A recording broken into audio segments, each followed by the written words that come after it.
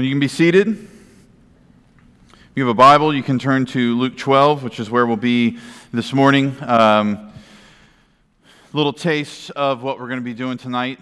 Just now, one of the things I'm most excited about tonight is that we have 3 songs being sung at our night of worship tonight that are originals for our congregation. That 2 of them have been written by people in our worship ministry, and then one of them was written by our songwriting team in our worship ministry. So 3 kind of Seaford originals, if you will, tonight. So can't wait for that. I'm just so excited to be here tonight at 6:30, so I hope you'll join us. As you turn into Luke 12, story I heard once was about John Rockefeller, of course, one of the richest men in the history of this nation, and probably argue one of the richest men in the history of the world. And when he died, there was a man who was curious about how much was left behind, so he set up an appointment with one of Rockefeller's aides. And he came to him and he said, "So, how much money did John Rockefeller leave?" And the guy looked at him and said, "Well, he left all of it." Right? None of it went with him. And that just underlines the point to us that you do not get to take the treasures of this world with you when you go, regardless of where you're going to spend your eternity. Whether you're going to spend your eternity with Christ in heaven or you're going to spend your eternity separated from Him and all that is good, you don't take the things of this world with you when you go, and the things of this world will have no bearing. The possessions, the material things of this world ultimately have no bearing when you stand before God in judgment one day. And yet so many people live consumed with a desire to have more of this world. And what we'll see in this passage this morning is that is a foolish pursuit. That is a vain pursuit. That is a waste of our years here on this earth. It's the opposite of the sort of mindset that we ought to have as followers of Jesus.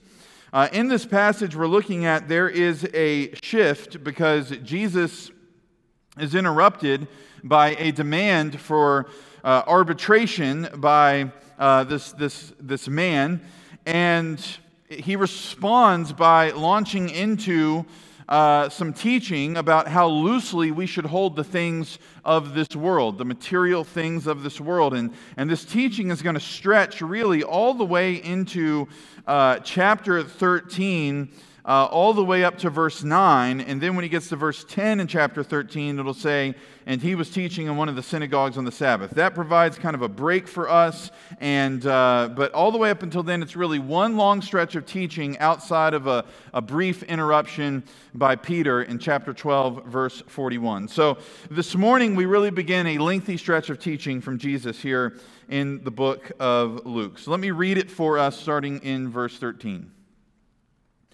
"Someone in the crowd said to him, 'Teacher, tell my brother to divide the family inheritance with me.' But he said to him, 'Man, who appointed me as a judge or arbitrator over you?' Then he said to them, 'Beware and be on guard against every form of greed, for not even when one has an abundance does his life consist of his possessions.' And he told them a parable, saying, 'The land of a rich man was very productive. And he began reasoning to himself, saying, What shall I do, since I have no place to store my crops?' Then he said, 'This is what I will do. I will tear down my barns, and I will build larger ones, and there I will store all my grain and my goods. And I will say to my soul, Soul, you have many goods laid up for many years to come. Take your ease, eat, drink, and be merry.' But God said to him, 'You fool, this very night your soul is required of you, and now who will own what you have prepared? So is the man who stores up treasure for himself and is not rich toward God.'" There's a question and answer here in verses 14 and 15. There's an illustration in verses 16 through 20, and then you get an exhortation from Jesus in verse 21. That's our structure this morning, okay? Question and answer, you get an illustration, you get an exhortation, and all of it, Jesus has something specific to say to those who think they need more in this world. In verse 13, this man asked Jesus to go to his brother and to tell him to divide the family inheritance with him. When he says to tell him, the Greek word for tell means to advise. So he's saying, advise my brother. Go give counsel to my brother and tell him to divide the inheritance with me. In first century culture of Judaism, if you are the oldest brother in the family, okay, so like in my family, we have Beckett, who's going to turn 10 this week, which is crazy. When I got here, you could hold him in two hands, you know what I mean? And he's about to turn 10, and you can no longer hold him in two hands. Then I've got my 7-year-old, and I've got little Millie. But Beckett would be, he would have right to double inheritance. He would have right to a double portion of the inheritance over Everett. That was just part of the benefits of being the oldest brother. And so it seems like what's going on here is this is a younger brother probably coming to Jesus saying to him, hey man, tell my older brother to divide it up evenly. So to give up his right to double inheritance and to divide it evenly with me. And this is not a foreign request. In Numbers 27, there's a dispute over inheritance. It's brought to Moses. And so in light of that, it became kind of a tradition for the rabbis to do what Moses did in Numbers 27 and to help be arbitrators in situations where there are family disagreements over inheritance. So this is not a foreign request. This is not out of nowhere. Jesus has been called a rabbi by the people, and so he's looking at him and saying, well, if he's a rabbi, then he ought to be able to help me with this issue. But Jesus says to him in verse 14, man, who appointed me a judge or arbitrator over you? Who made me the administrator of justice over you? Who made me the divider between you and your brother? Jesus clearly has no interest in being involved in this. And let's keep in mind that he's a rabbi, but he's not a rabbi because he went through the rabbinical training the way that others would have gone through the rabbinical training. Jesus was learning how to make tables with Joseph. Right? He didn't go through the rabbinical training that like Paul did, where you read that Paul came up in the school of Gamaliel, which was a very respected rabbi during that time. Jesus didn't go through that. He was a rabbi because the people heard him teach, and he had so much authority that the people laid their hands on Jesus and said, you're a rabbi, right? They gave him that title. And so in light of him not being an official rabbi who's gone through the rabbinical training, there is no obligation for him to be involved in this. He doesn't have to get involved, and he doesn't want to be involved. And he actually responds with teaching here. He says, beware and be on guard against every form of greed. For not even when one has an abundance does his life consist of his possessions. Beware, take heed, be careful, right? Be perceptive. And be on your guard. Guard your heart in a way where you're not going to violate God's word in the way that you deal with material things. Beware and be on guard against every form of greed. If you have an English Standard Version, it says every form of covetousness. This is the insatiable desire to have more. It's when you just get a new iPhone in August, and then a newer iPhone comes out in October, and suddenly your iPhone's not enough. Because you look at the other one and you go, I gotta have the newest one. It's when you get a brand new lawnmower, and then your neighbor shows up, and they have a new lawnmower, and you're peeking over the fence going, I kind of wish I had the one that they have. Maybe I ought to get rid of this one and get that one. Right? It's when you get a promotion at work and you have a certain amount of money, but you're thinking about the other guy got a promotion and is getting more money than you. Or it's when you don't have a new lawnmower, don't have a new iPhone, didn't get the promotion, and you're still looking at those who did get those things, and you're even more jealous because you're like, they got it and I didn't get it. This is covetousness, right? Coveting is something that is prohibited by the Lord in His moral law, right? Do not covet is one of the 10 commandments. Don't take the stuff God's given you and look at it and go, it's not enough.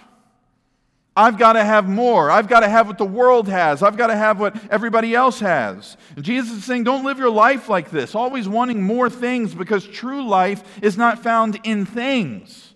Even if you got a bunch of stuff, your life is not wrapped up in that stuff. And so guard your heart against this attitude where nothing is ever enough. And Jesus illustrates the reality of this for them in a parable. The land of a rich man produces plentifully, right? It's very productive. And this man starts to think to himself, what am I going to do with all my crops? I've got nowhere to store my crops. Now, is that really true? Does the man in the parable actually have nowhere to store his crops? Well, in verse 18, he says, this is what I will do. I will tear down my barns. So clearly, he has a place to store his crops. He's got barns. The issue is that he has too much, apparently. He has collected too many things to be able to store in those barns. The Greek word for store means to gather together. He's got nowhere to gather together his abundance. So verse 18 is his solution. He says, I'll do this. I'll tear down my barns and I'll build larger ones. And there I will store my grain and all my goods. So this is his solution then for his abundance. It's bigger barns. Doesn't seem to stop to think about anybody else. Doesn't seem to stop to think about how he might be able to give some of what he has away. To go ahead and fill his barns and take the surplus and then go and find people who are in need and say, you can have my crops. I'm going to bless you with these things. And his self-centeredness is proven by his spirituality in verse 19. Look, he doesn't pray to God, does he? He doesn't say, well, Lord, what do you want me to do with this extra stuff? Do you want me to build bigger barns, Lord? Do you want me to give it away, Lord? Like there's no praying that goes on here to the Lord. He instead prays to himself. I mean, this is weird.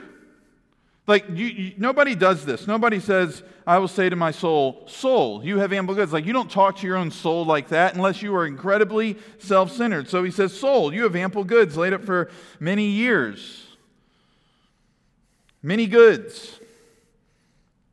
The soul is the entire inner self. He's literally talking to his self in a prayerful way. It's atheistic. It's godless. This is totally earthly minded. It's the opposite of Colossians 3 verse 2, which says, set your mind on things above, not on earthly things. There's no thanksgiving toward God here. There's no gratitude toward God here. God is totally written out of the equation. And so he tells himself to do what? He tells himself to relax. Take your ease. Cease from work. Right? It's retirement. Welcome to leisure.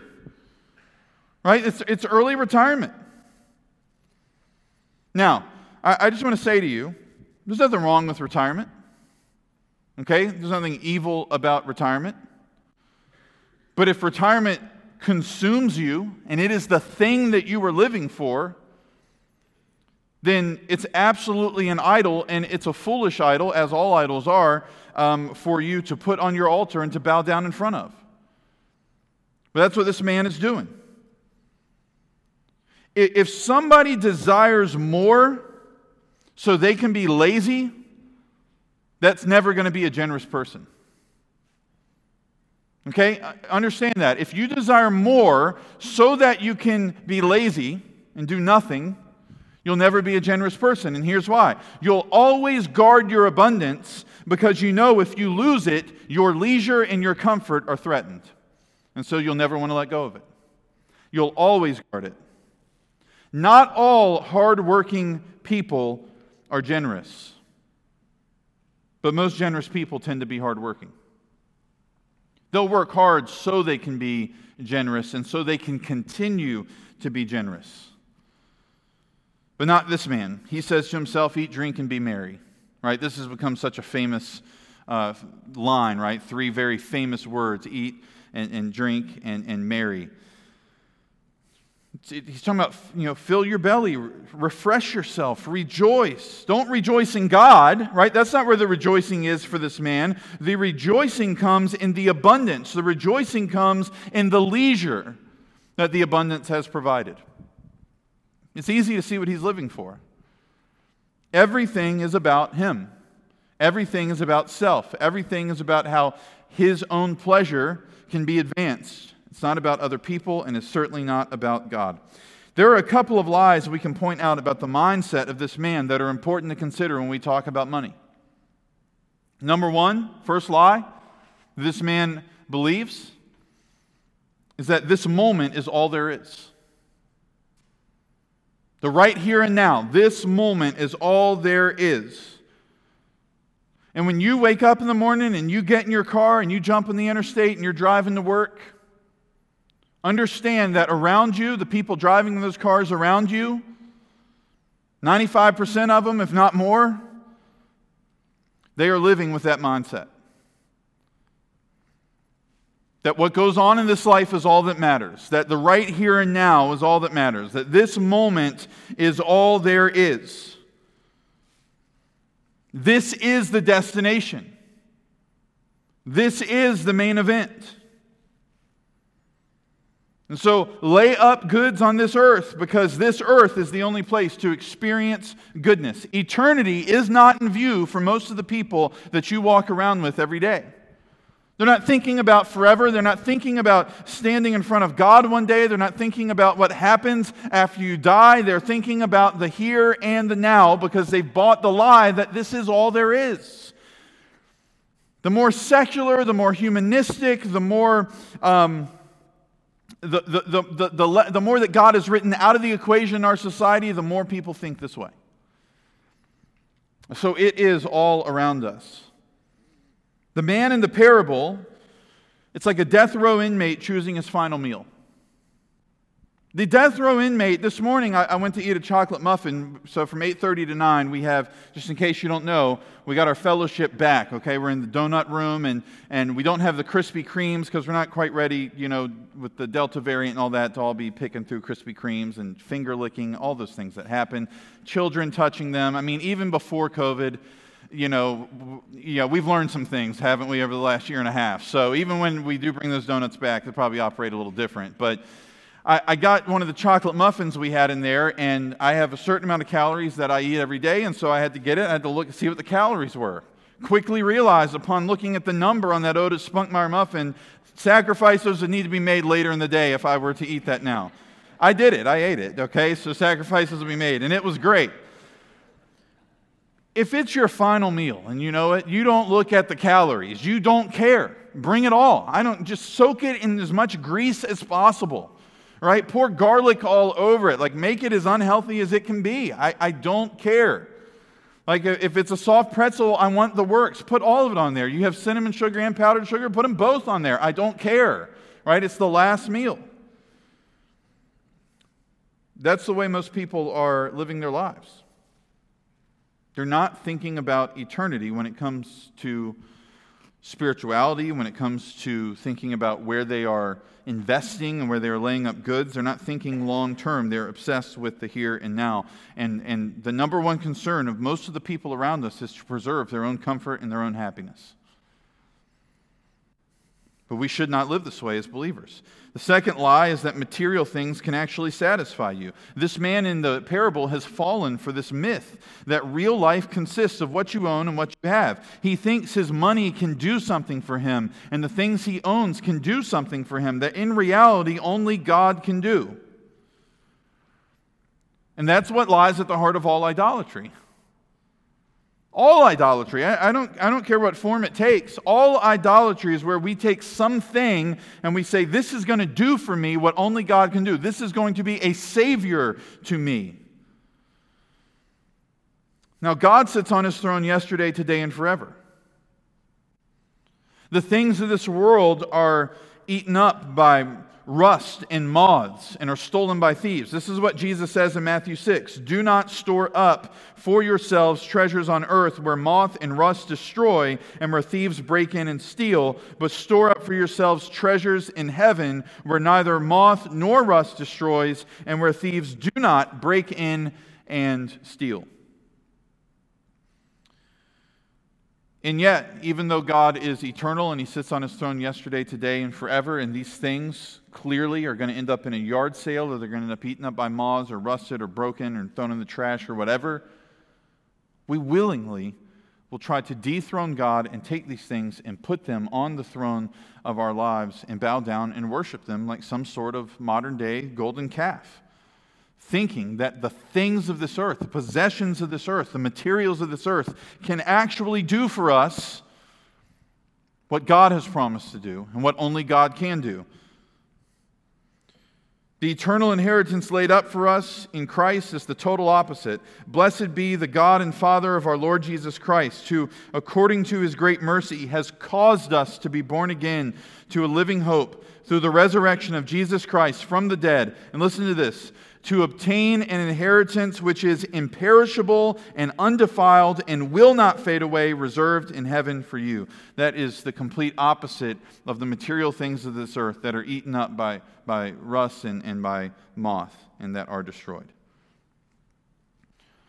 We've got to avoid these lies at all costs. The lie that the here and now is all that matters, the lie that material things can do for us what only God can actually do. We should avoid these lies. We should reject these lies. And we should do it because of the great danger that comes with that mindset. Look in verse 20. Judgment comes for this man. God calls this man a fool. You fool. Now, we've talked about how a fool is one of the worst things you could be called in biblical terms, because it doesn't just mean you're unintelligent, which tends to be the way that we use it, but it means that you do not have wisdom. It means that you do not fear God.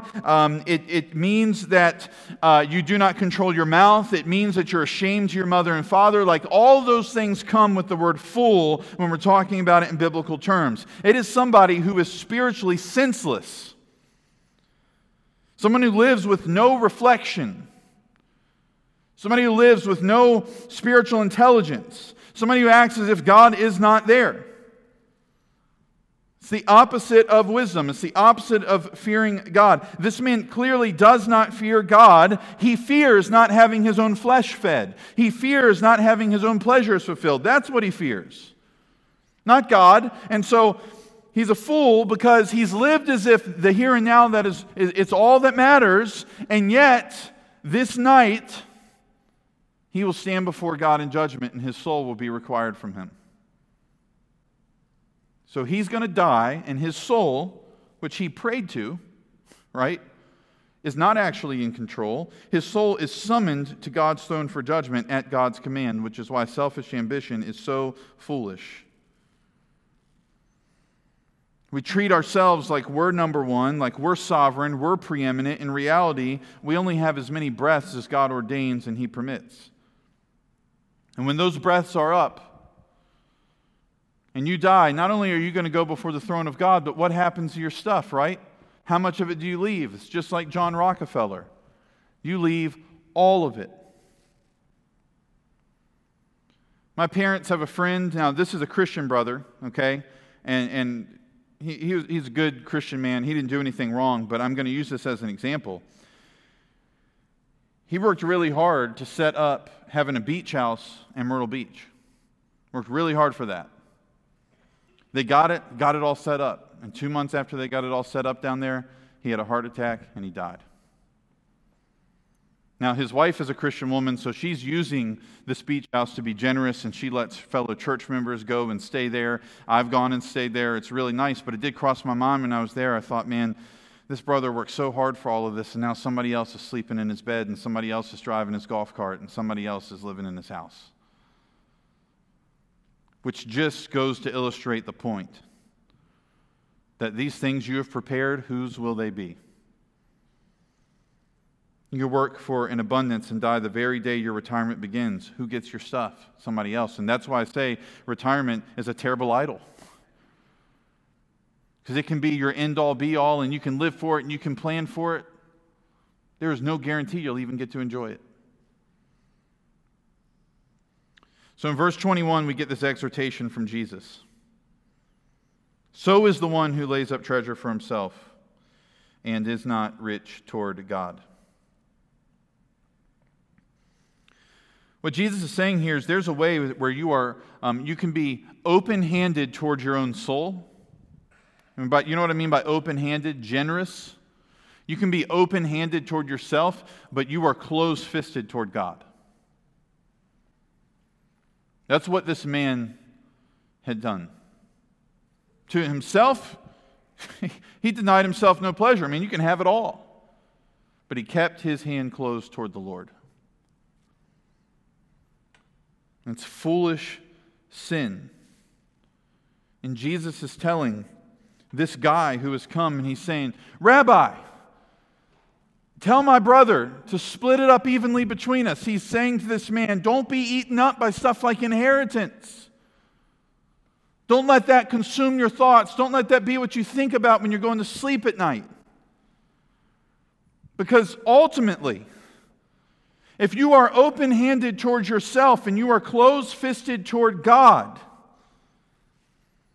then you're investing in the wrong place. And you're just as foolish as the man in the parable. Don't spend your time planning how to get rich quickly. Spend your time planning on how you're going to lay up treasure in heaven. It always breaks my heart when I see Christian people get involved in multi-level marketing schemes.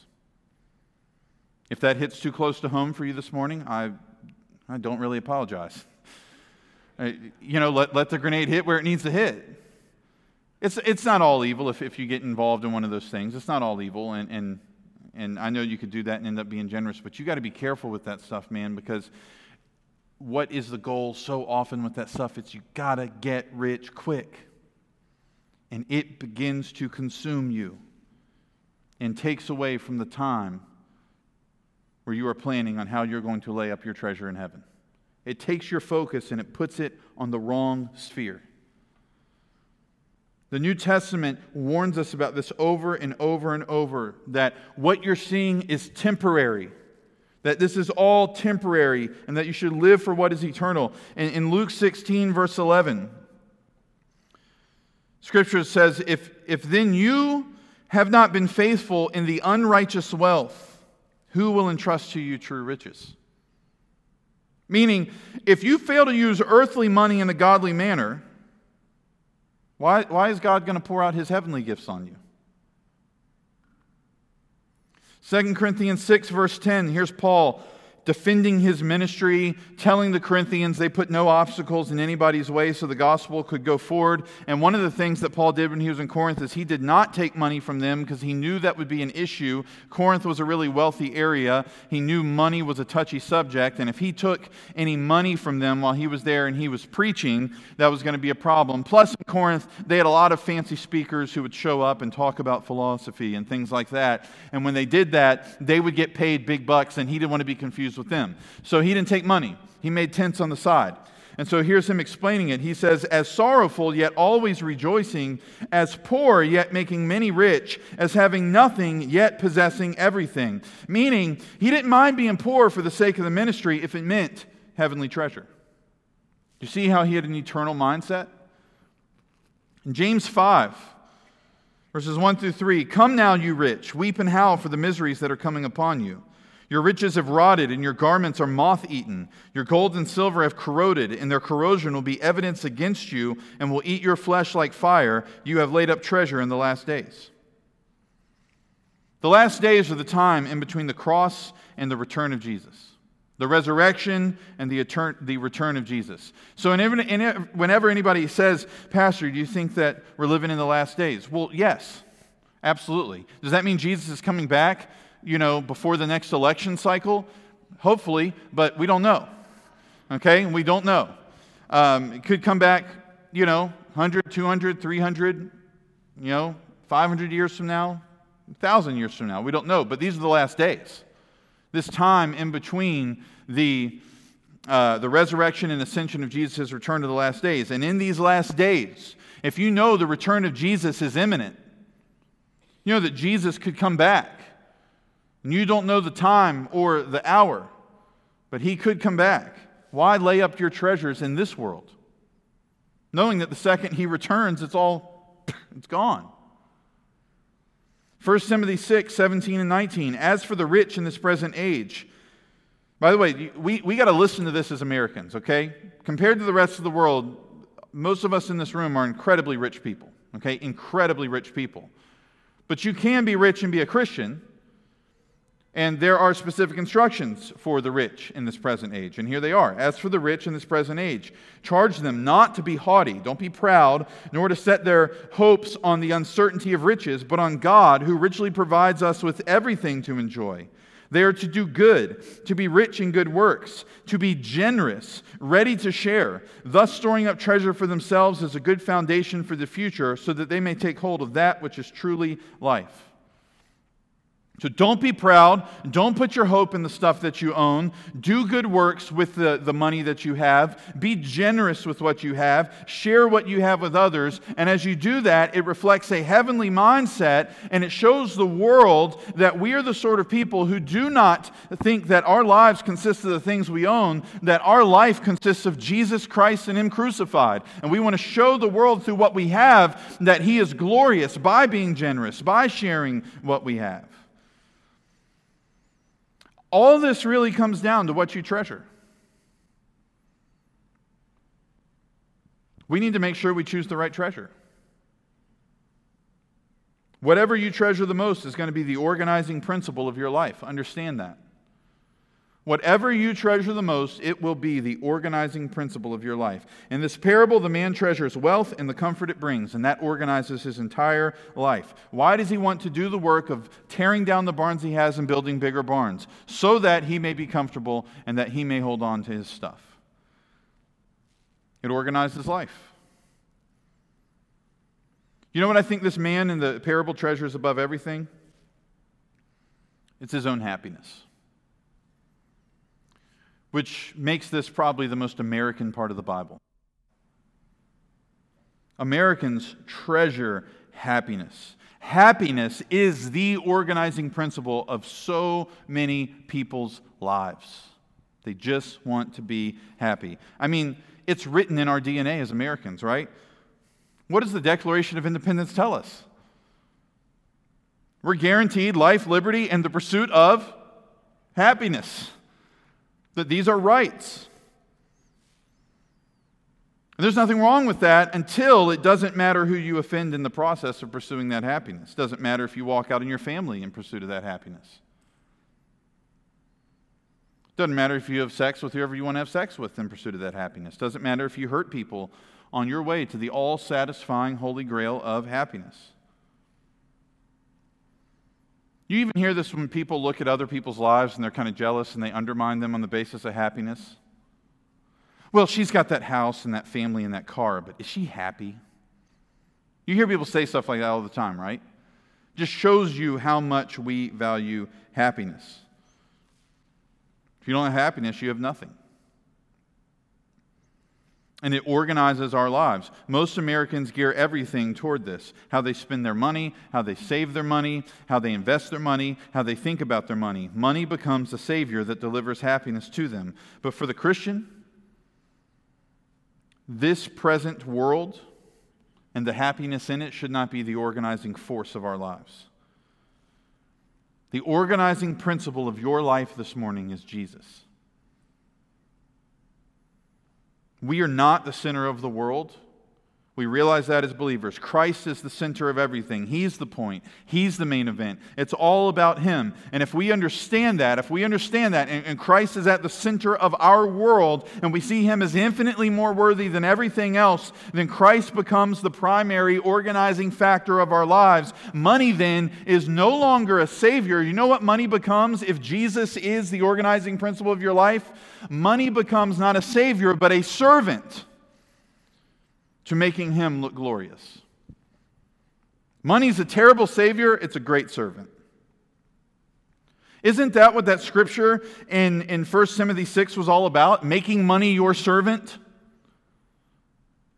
Make the money serve your generosity. Make the money serve your good works. Make the money serve your sharing with others. It's a servant. Everything in your life is not about your own happiness. It's about making Jesus look glorious. So when you have an abundance, your first question should not be, soul, should we build bigger barns? Your first question should be, God, what do you want me to do with it?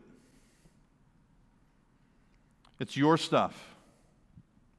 What do you want me to do with it? How do I use my abundance or my lack thereof to make you look glorious? This particular sort of obedience, the obedience of generosity, pushes back against the greed and the covetousness that Jesus is warning about in this text. Generosity with the things we have is one of the most gospel-centered disciplines you can practice as a believer because it reflects the cross to the world around you. 2 Corinthians 8, verse 9, Paul says, "For you know the grace of our Lord Jesus Christ, that though he was rich, yet for your sake he became poor, so that you through his poverty might become rich." Paul writes that in a section of 2 Corinthians where they're collecting money to send to Jerusalem, to the poor Christians in Jerusalem. They were terribly impoverished, so he was collecting money from Corinth as well as other places, and they were going to take that to the poor Christians in Jerusalem and say, look, your brothers and sisters, your non-Jewish brothers and sisters all around the continent love you. And we're bringing this to you to show you that they love you and they want to take care of you. And he wanted them to be generous. He actually tells them, don't let me show up with egg on my face in Jerusalem because you guys didn't give. All right? But when you give in that way, when you generously give, you're reflecting the cross, because at the cross, Jesus generously laid his own life down so that we could have eternal life. So we are showing people what Jesus has done for us in a tangible manner when we are generous. It shows people we're willing to let go of material things if it means Jesus gets the glory. It shows people Jesus is the one organizing our lives. And there is joy in living like that. Now, here's the great irony. People think there's joy in having money, and there's not. Ecclesiastes chapter 5 tells us, "He who loves money will not be satisfied with money, nor he who loves abundance with its income. This too is vanity. When good things increase, those who consume them increase. So what is the advantage to their owners except to look on? The sleep of the working man is pleasant, whether he eats little or much, but the full stomach of the rich man does not allow him to sleep. There is a grievous evil which I have seen under the sun, riches being hoarded by their owner to his hurt. When those riches were lost through a bad investment and he had fathered a son, then there was nothing to support him. As he had come naked from his mother's womb, so he will return as he came. He will take nothing from the fruit of his labor that he can carry in his hand." Let me sum up for you what Solomon has said here, because I love it. The more you have, the more you're going to want. So if you ever think, well, I'll just get this thing and then I'll stop buying stuff, that'll never happen. The more you have, the more you want. The more you have, the less you are satisfied. The more you have, the more people will come after it. If you've ever paid taxes, you know. The more you have, the more you realize it does no lasting good. The more you have, the more you worry about. That's P. Diddy, mo money, mo problems, right? He stole that from Solomon. The more you have, the more you can hurt yourself by holding on to it. The more you have to lose. And the more you have, the more you will leave behind. Because there's nothing you could carry in your hands you can take out of this world. So where's all the supposed joy? And yet, if you hold the things of this world loosely and you are open-handed toward God and you are not stingy, that's where there is joy. Real, lasting joy. And the more you glorify God with your money, the more money, again, is a servant. It's a pathway to that joy. And the great thing about that is you could have $2 million or you could have $2 this morning. If you're using it to glorify God obediently, the end result is the same: joy. There's no prerequisite to be rich to have joy. There's no prerequisite to be poor to have joy.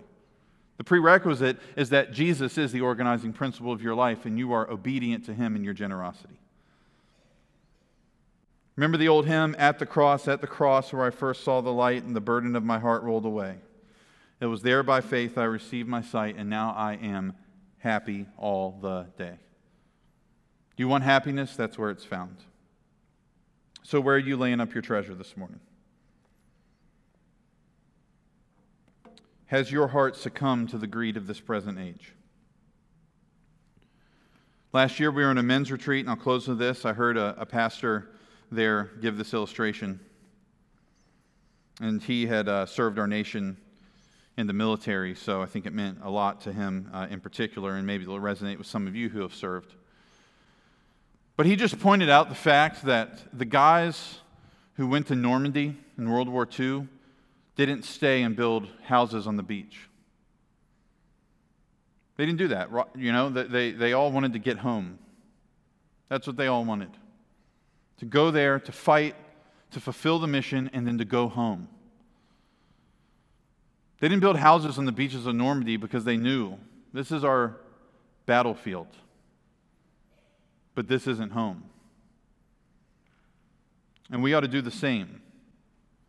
This present age, this world we're living in, this is our battlefield. This is where we fight to fulfill our mission. This is where we fight for the eternal glory of the Lord, right? This is where we fight to see souls saved. This is where we fight for our own holiness and our own joy. This is where we fight to see the local church grow and advance the kingdom and see people converted and saved. This is our battlefield, but one day the Lord is going to call us home, and that's home. Home is in His presence, and that's where we need to lay up our treasure. Don't build beach houses on your battlefield. Let's go to the Lord in prayer. We'll leave us with that thought. Father, I pray that we would not be like the man in the parable. I pray that we would not be atheistic in the way that we think about our money, in the way that we deal with our things, the way that we look at this world, Lord, that we would not have a perspective where we're constantly thinking about more. Lord, this is a word for the rich among us, certainly. This is also a word for those who are struggling financially this morning, because it's just as easy when you're struggling to think, well, if I just had these things, I'd be okay. When in reality, if we just have you, Jesus, we're going to be more than okay. We're going to be satisfied. We're going to be joyful. So, Father, give us the right mindset, a mindset where your Son is the organizing principle of our lives. Don't let us be like the man in the parable. And I pray, Lord, that we would look at money and we would say it is nothing but a servant to my ultimate purpose of making Jesus look glorious and finding joy in my obedience to Him. I pray this in Jesus' name. Amen.